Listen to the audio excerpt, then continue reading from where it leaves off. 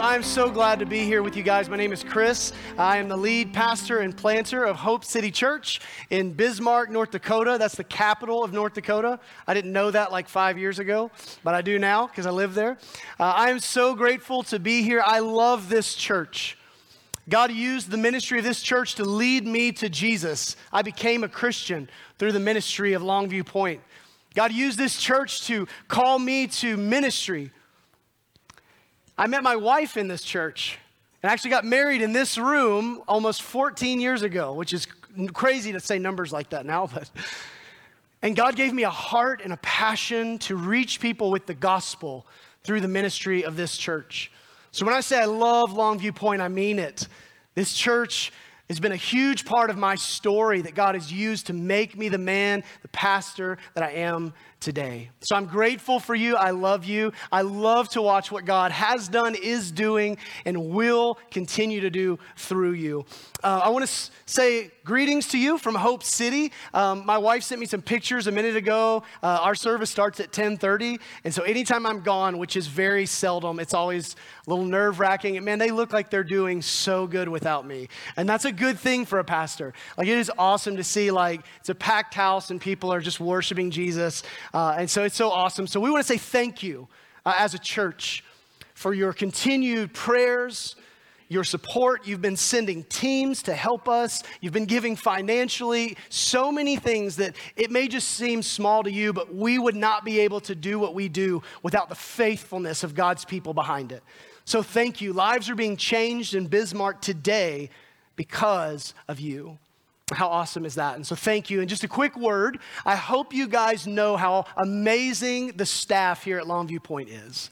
I mean, your pastors and leaders here, some of the most godly people that I know. And I am so honored and humbled to be on this platform, to be able to share God's word with you today. And I want to encourage you. Your staff is amazing. Thank them. Praise God for them. Not all churches have a staff like this. So I love it. Love you guys. Glad to be here this morning. If you have your Bibles, and I hope you do, we'll be in Romans chapter 12. Romans chapter 12, verses 1 and 2. If you are a Christian today, if you belong to Jesus, if you've placed your faith in him, I want you to hear me. You have a call from God on your life. Right now. Right this moment, every second, you have a call from God Almighty on your life.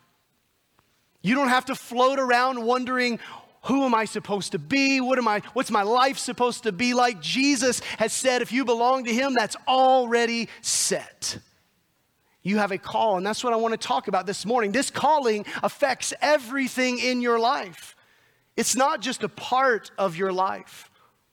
This calling affects your marriage. This calling affects your parenting, your relationships with your parents. This calling affects your school. It affects your workplace. It affects your hobbies. This calling affects your money and how you spend it, your time and your calendar, your priorities. This calling affects everything. Every one of us has a call from God. And that's what we're going to explore together this morning. Before we do, though, I want to share with you guys a little bit about our family's story over the past few years. Back in 2019, January of 2019, if you guys can remember back that far, before COVID took over the universe, this was a time when life was a lot different. January of 2019, God rocked our family's world. See, we were in a good place. I had a good job. We made good money. We had just built our dream house. We had all the stuff that we could ever want. Our kids had a great school. They had great friends. We had the best neighbors, the best neighborhood. Like, we had everything. We were comfortable and we were happy. But something began to happen in my heart and in my wife Christy's heart. God began to cause us to wrestle with discontentment. And it was a really challenging thing. I was like, am I just a spoiled brat that can't be happy?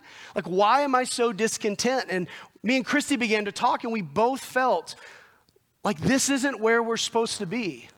This isn't what we're supposed to be doing. And we didn't really know what God was up to. And I'd like to say that This was a really quick and easy process, but it's very messy.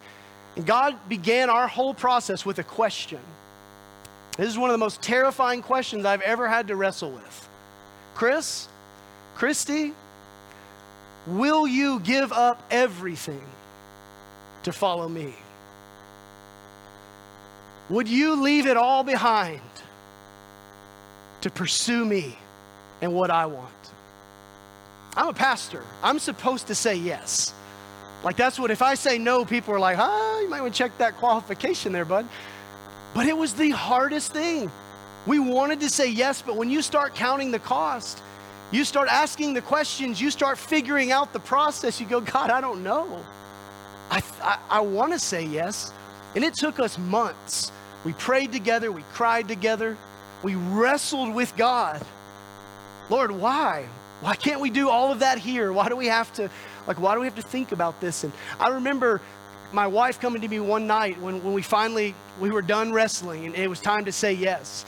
She came to me and we began talking, and we realized this was not about a next step in ministry.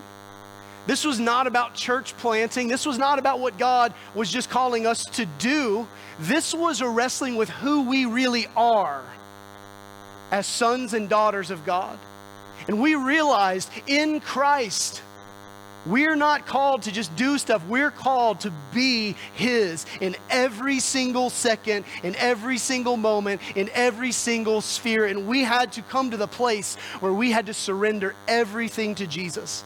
But can I just tell you, I'll speed up from here. Can I just tell you from that moment, when we quit the excuses, we quit the questions, we quit the pushback, and we just said yes to the Lord, what God has done from that moment is unbelievable.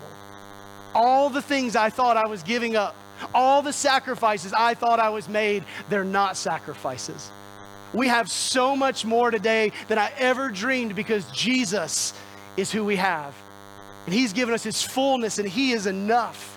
And man, I promise you, that's what God has in store.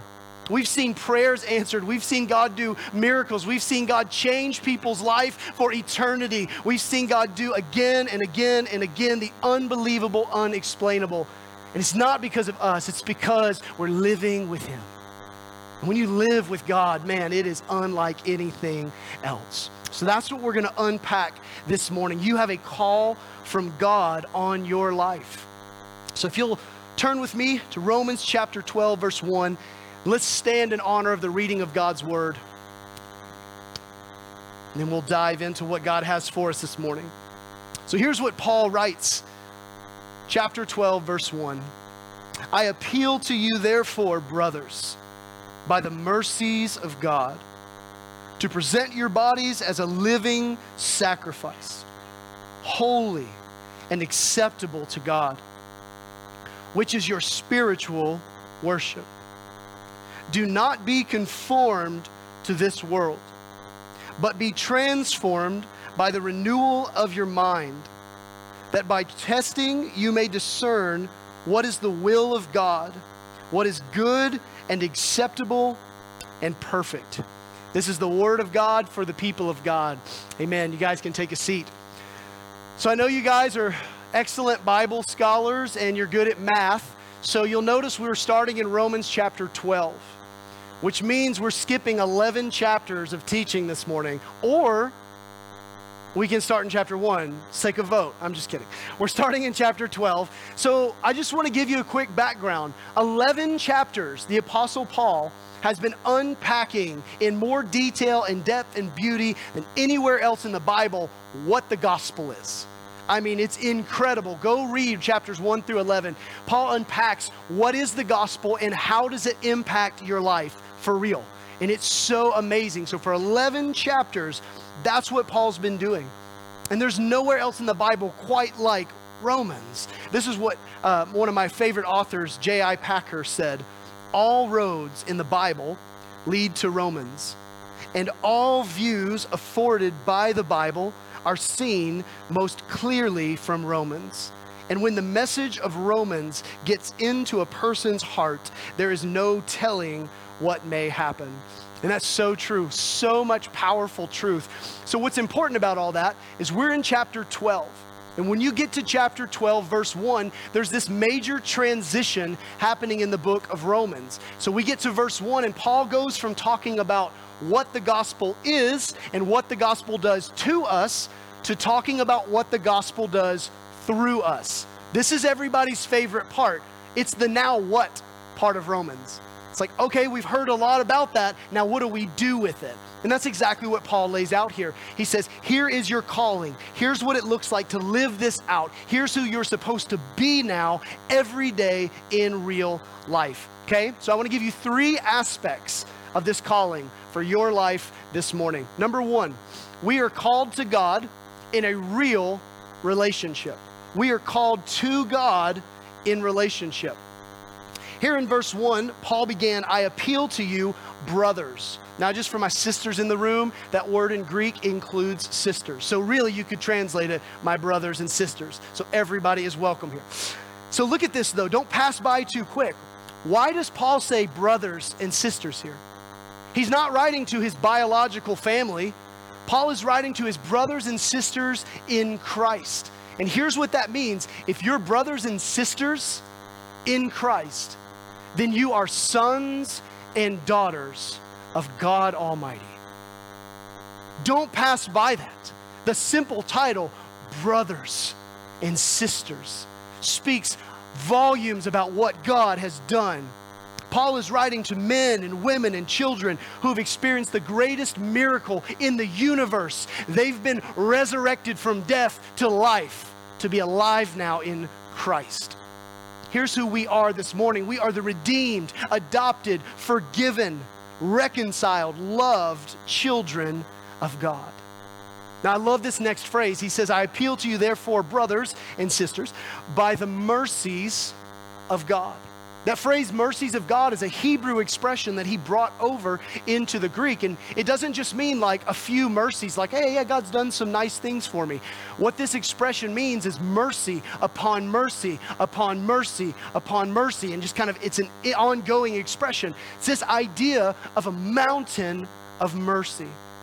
So Paul says that's what you've received if you belong to Jesus. It's a mountain of mercy. You've been lavished with the grace of God. And if that's true, here's the point. We cannot be who we used to be. We're not who we used to be. Therefore, real life can't be what it used to be either. This is about understanding who you are and then how to live that out. We were dead in sin, but now we're alive in Christ. We were condemned, but now we're called righteous. We were enemies of God, but now we're his family. We were hopeless, but now we have an eternal, unshakable, living hope. We were headed for an eternity in hell, and now we're called citizens of heaven. Our ignorance was replaced by intimacy. Our guilt has been replaced by grace. Our failure has been replaced with the faithfulness of Jesus.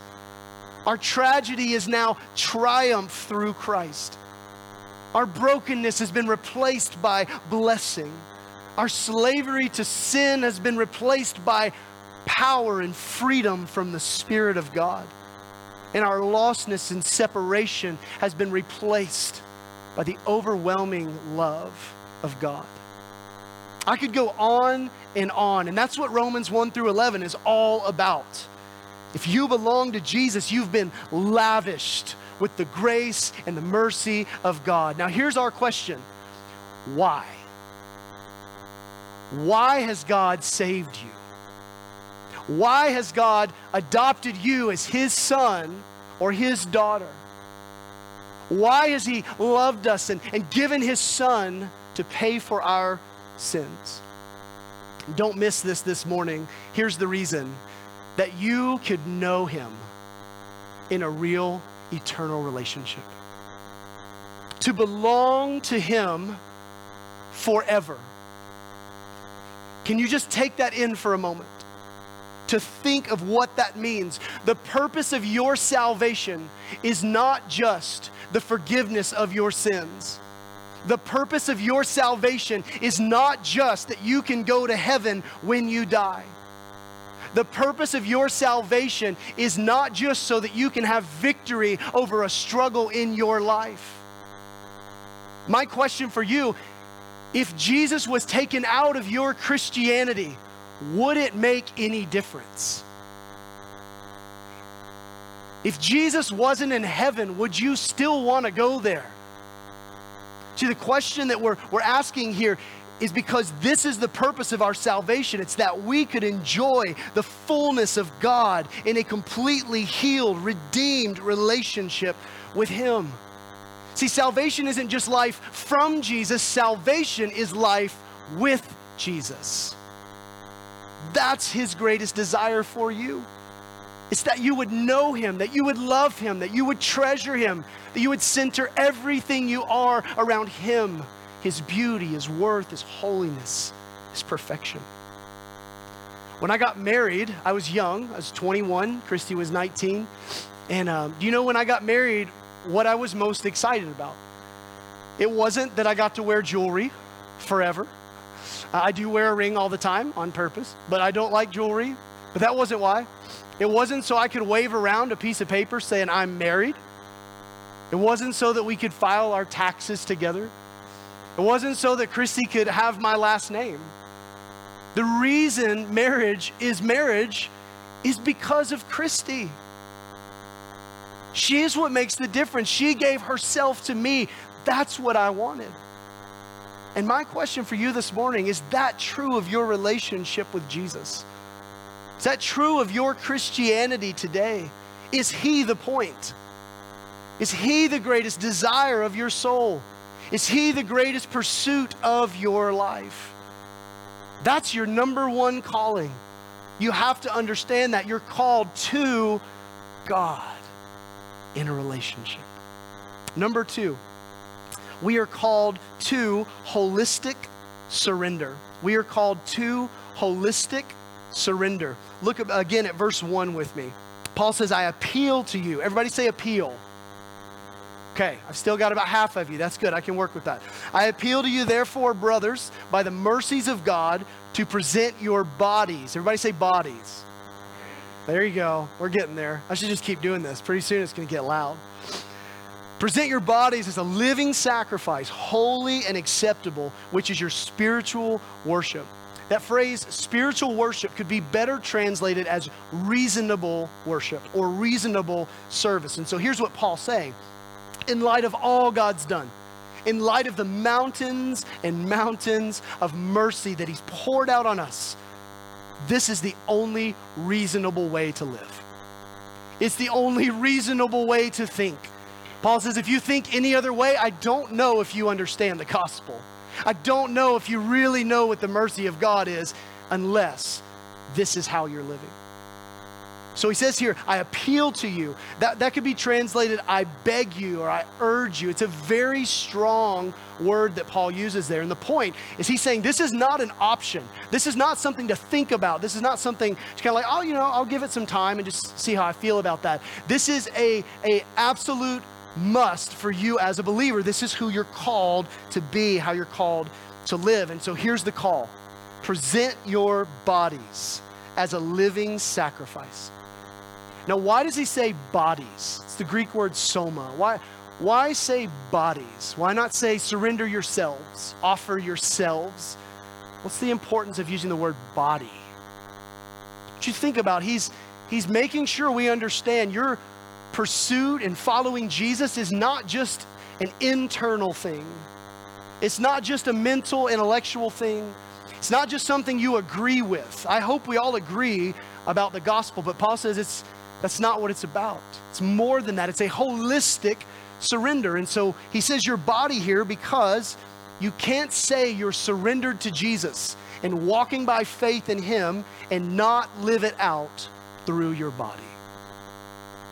It's a call to holistic surrender. Think about it. Let's get practical for a second. God, my mouth is yours. The words that I speak belong to you. God, my eyes are yours. The things I look at, the things I allow into my mind, they belong to you. My hands are yours. As you hold your phone and you're scrolling through social media, every move of that finger belongs to Jesus. My feet belong to you. Where I'm going, how I'm living, it's all yours. Your real life belongs to Jesus. That's what Paul says we're called to. It's a holistic surrender. So this call is for my life to belong wholly to Jesus. Now I want you to think about this picture here in verse 1. He says, present your bodies as a living sacrifice, holy and acceptable. This is temple imagery that he's taking the people back to in the Old Testament, especially in like Leviticus 16, the Day of Atonement. So as you think about this, they would have a spotless lamb, an animal with no imperfections at all, no blemishes. And they would slaughter this animal and lay it dead on the altar. And that animal would take the sins of the people. It would atone for the sins of the people. But Paul is not calling you to atone for your sin.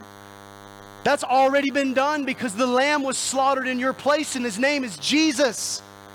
And he died as a substitutionary sacrifice that your sin got placed on him and his righteousness got placed on you. Paul says, you're not offering your life to make it up to God.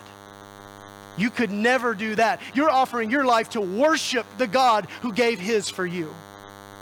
That's the calling. If Jesus has given himself as a sacrifice, you are to live as a sacrifice of worship every single day to him.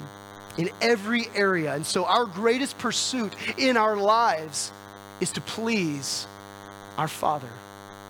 It's to please the God who has purchased us. Now this is extreme. It's radical. I don't doubt that there's someone right now who's going like, yeah, but like, let's be real for a second.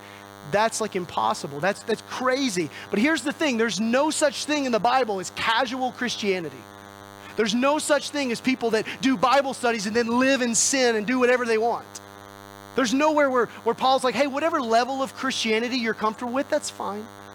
There's only one life you're saved into, and that's the life of Jesus. It's an all-consuming reality.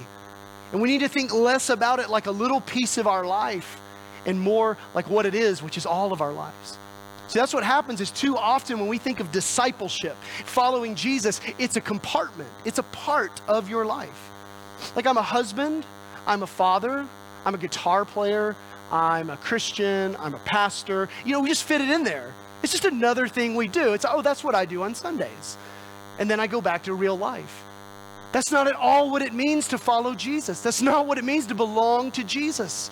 Instead, Paul says, think of it more like a bike tire, and you have this center that every spoke is coming off of. And so the better question is, how do I live in Christ as a husband? How do I live in Christ as a father? How do I live in Christ as a guitar player? How do I live in Christ as an employee? Fill in the blank with your situation. It's every part of your life is seen through the lens of who you are in Jesus. It's daily learning how to center everything around him, what he wants, his mission, his kingdom, because that's who we are now. So you don't raise your hand, but does this seem impossible to actually live like that? I would hope that most of you are saying like, yeah, I think so. Because when I read this verse, I'm like, I don't know, man. Like, that's a lot. Like, how on earth is that possible? And that's the point. It's not. You can't do this. And the good thing there's a point 3, or this would be a really weird sermon. And that's where he moves next. And so as you talk about this, you're called to a relationship with God, to know him. You're called to surrender to him. But then God doesn't leave you there. God doesn't say, good luck. Hope you can figure it out. Here's what he says next. We are called to be transformed. In order to live as the church, we need God to empower us and to transform us. If you're gonna leave today, if you get inspired and you're gonna leave today and say, I'm gonna be better, I'm gonna do better, I give it, a few days if you're good, maybe a few weeks if you're incredible. But for most of us, it's like a few hours or a few minutes. On your own power, you're gonna fail every time. That's not the call here. The call is not go live in your own strength. The call is learn how to be transformed. So let's talk about that. This is a commitment to live in a surrendered relationship to Jesus, where we're committing to a process of transformation. Look with me at verse 2. Paul says, do not be conformed to this world, but be transformed by the renewal of your mind. I want you to notice both of those commands are passive. Take you back to English class. Passive means it's done to you. So this is not a command for you to do something. It's a command for something to be done to you, which we'll talk about in a second. But notice also there's no neutral. Paul gives us two options, and he says there's no middle ground here. It's one or the other. So hear this. Right now, this moment, every single person in this room is either being conformed to the world or you're being transformed by the renewal of your mind. Period. Everybody. So if you want a verse that applies to you, this is it. One of those two things is happening in real time in your life. This word conformed is the Greek word syschematizo, and it means literally to press into a mold. If you think about Play-Doh, you take like a palm tree mold and you put your Play-Doh down in it and mash it in and pull it out, you have a perfect palm tree. It's amazing. You don't have to be an artist, you don't have to be good with Play-Doh, it just molds right to it. You take a donut or a banana, it's like boom, it just happens. And that's what that word means, and Paul is telling us every single moment, naturally, like when you're just going throughout life, living as a person, this is what's happening to you by the world. The world around us is molding us, conforming us.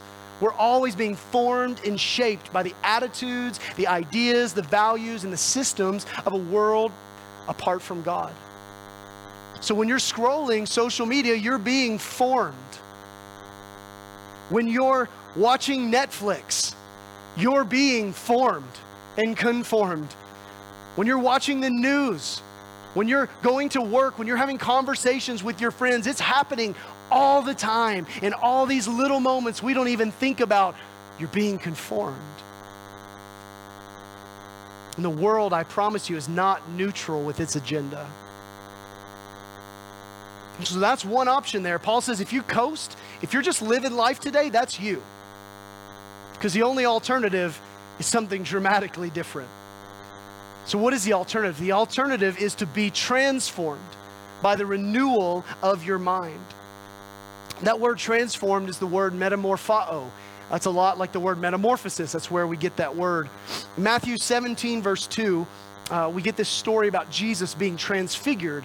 And Matthew uses that same word, metamorphao, and he says this, and Jesus was metamorphao, transfigured before them, and his face shone like the sun, and his clothes became white as light.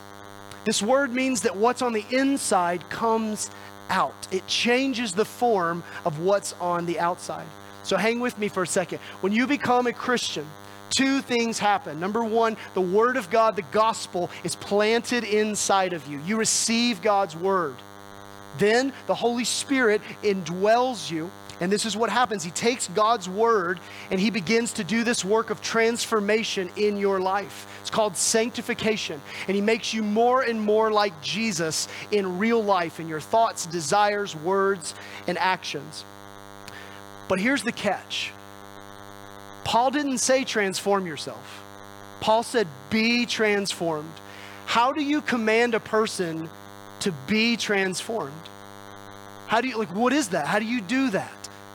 So hear me, this is very important. I'm going to try to be very clear. You position yourself to be renewed by the Spirit of God through the Word of God, rather than being conformed by the world. That's a key word. You position yourself to be renewed. You don't do the renewing. The Spirit of God does. Praise God. If it was up to us, we would not be real good at it.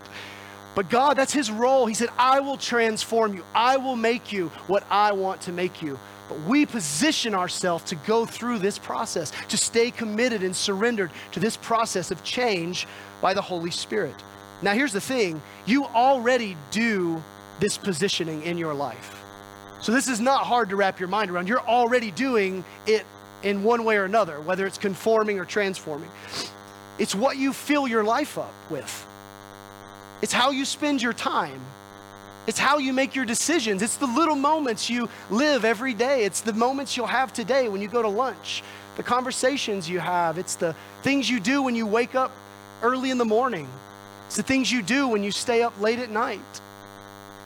It's the places you go. It's the values you let direct your life. We all position ourselves. The question for you this morning, when you look at your life, not over like one day, but think like the past month.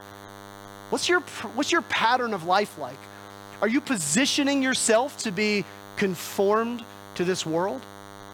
Or are you positioning yourself to be transformed by the Spirit of God through the Word of God? Now I want to try to make this very, very practical here. So we're going to commit ourselves to live daily dependent on the Spirit, to allow Him to change us by His power through His Word. And the way that we actually do that in real time is what we call spiritual disciplines. And that can be a word, I don't know what your background is with that word, but I'm gonna just make a couple caveats. Spiritual disciplines are not things you do because you're supposed to. You may have felt that way. Oh, I should really read my Bible more. You should, but that's not why you should do it. We can feel that way, like they have this negative connotation. Number one caveat, spiritual disciplines are a way for you to be with Jesus. Why do you read your Bible? Because you get to be with Jesus. You get to hear Him speak. Why wouldn't you read your Bible? Why do I pray? Because you get to be with Jesus. Why wouldn't you pray? And you can name them all. That's the point of spiritual disciplines. It's to be with Jesus. And I hope you reframe everything you do for the Lord in that light. What freedom you find when it's not to earn favor from God, it's to enjoy what He's already given you in Christ. Why live any other way? So let me just go through a list quickly, unless we can go to like 3, then I'll do them all individually, and we'll have some really good stuff. I'm not a one-week preacher. I'm a series preacher. This is tough. But here, I'm just gonna run through quickly. Here's what it looks like to position yourself practically for transformation. Commit to daily reading Scripture. I don't care if it's a verse, if it's chapters, whatever. Commit to daily reading the Bible. That is positioning. That is a decision you make, a priority you put in your life, not because you're gonna earn salvation, but because you're gonna hear from Jesus. If you wanna be transformed, stop making excuses about your time and start using your time for the one who gave it to you. So there's a start. Memorize Scripture. I know we have phones. I know we have Google. I know I'm an antiquated 35-year-old. Memorize the Bible. What if the Word of God lived inside of you and not just in your pocket? What if you could have it on your mind at any second of the day? What if you're speaking to that friend and man, you just have that verse ready to encourage, to share Christ, to see God use you? Man, that's the Word of God living in you. That's being with Jesus and Him abiding in you, as He called it. Meditating on Scripture. Spend time just thinking about who God is and what He's done for you and who you are because of Him. Prayer, fasting, silence and solitude. When's the last time you got quiet and just sat with God? No noise, no agenda. Just be still. That's positioning yourself to be transformed. Practicing the Sabbath, taking regular time to not work and to enjoy God and His world. Worshiping together. This is awesome. You guys made a decision to be here. Nobody's accidentally here this morning. That was a decision to say, I'm gonna position myself to be transformed. You may not have come here for that reason, but that's what it looks like. When you wake up and you're tired, it's been a long weekend, you say, why should I go to church? Because I'm gonna position myself to be transformed, not conformed. And you'll hear that again and again. There's always an excuse for you not to, but man, do you wanna be transformed or do you wanna be conformed? Serving others, giving of your resources, telling people about Jesus. All of these are examples of intentional decisions you make to position yourself. God, I want to know you. I want to be used by you. I want to sense your presence. I want to hear you. I want to see you. That's never going to happen if you just sit back and wait. God will do His part, but He's calling you to position yourself, to experience Him, to grow in Him. Now, just to be clear here, this is not in any way a call to save yourself. Hopefully that's already clear. No call here to works salvation. Dallas Willard said it best: grace is opposed to earning, not effort. Here's Paul's point in these two verses, and really this whole chapter. If you really belong to Jesus, if that's really true, if that's really your reality, then you ought to live with him with every ounce of being you have. Is there anyone greater to give your heart to? Is there anyone greater to give your energy to? Is there anyone better to give your time and your money to? No, not if you really know him. He's your treasure. He's your everything. And that's Paul's point here. If you are in Christ, then you're called to live in Christ, to live with him. Now, one last thing, and then I'll wrap it up. Paul says one last thing here in verse 2. He says that by testing, you may discern what is the will of God, what is good and acceptable and perfect. So why do we need to be transformed specifically in the renewal of our mind? Because the way that you think determines the way that you live your life. The way that you believe and really think about your circumstances and the world around you determines how you live. And if you have a problem with your thinking, you will have a problem with your living. And that's why we commit so much time to God's word, because in this, he doesn't just renew us in action, he renews us in our attitude. We start to think differently. We start to see things differently. What Paul's saying here is that as you go through this, I love it, that by testing you may discern, that as you're committed to this process that's really messy, to be honest, but you're committed to Jesus, I'm still in it. I'm still pursuing you. I'm still falling forward. We're still gonna commit to this transformation. Paul says something starts to happen inside of you. Some of it starts to stick. You start to actually think about things more and more like Jesus. You start to actually, in those real moments of life, take on the character of Christ. You start to see the fruit of the Spirit showing up. You're like, wow, I was actually patient with that person I normally scream at. Wow, I was actually humble in that moment instead of thinking all about me. And you start to see the Spirit of God displaying his work in your life. As you're being transformed, it comes out through your body. You start to see it in real life. Paul says that's the goal. That you'd be so saturated and transformed by Jesus that would become normal. That you wouldn't be like, oh, I actually did the right thing. That you would be like, of course, I'm committed to living a holy life. That's who I am in Christ. It becomes your actual way of life to think, see, and live like Jesus. Man, that's huge.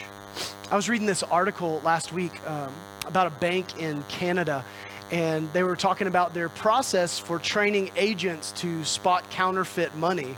And this article was very interesting because of an interview I'll tell you about in a second. But basically, when they train agents with their money, they don't give them counterfeit bills. They give them real bills. And they study every single detail, how it feels in your fingers, how the paper, the thickness of it, how it folds, how it slaps and pops, how it looks in the light, the colors, the markings, all these details. They know absolutely every detail, and they can feel it. And once they're very, very, very comfortable with it, they'll test them out with counterfeit money. And they said it's amazing their success rate of how people can discern almost immediately that this is not real. And this is the part that was so interesting to me, is there's just one person who caught like this huge counterfeit scandal, and they ended up stopping it, and they were interviewing the person. How did you know that it was counterfeit? And I love the person's answer. I'm not real sure. They said, but as soon as I held it, I just knew. And I was like, that is such a good picture of what the Spirit of God is doing in you. It becomes so natural that you don't even have to think about it. It's just how you live. It's just how you think. When someone cuts you off in traffic, it's just what came out versus what typically used to come out. And those are those like billion moments that happen again and again. And you want the Spirit of God to transform you so deeply, to saturate you with Christ so strongly that your real life begins to reflect him more and more and more. That's what Paul says is our call to be transformed. So if you are a Christian this morning, I want to circle back around. You have a calling. This is it. Don't settle for something less.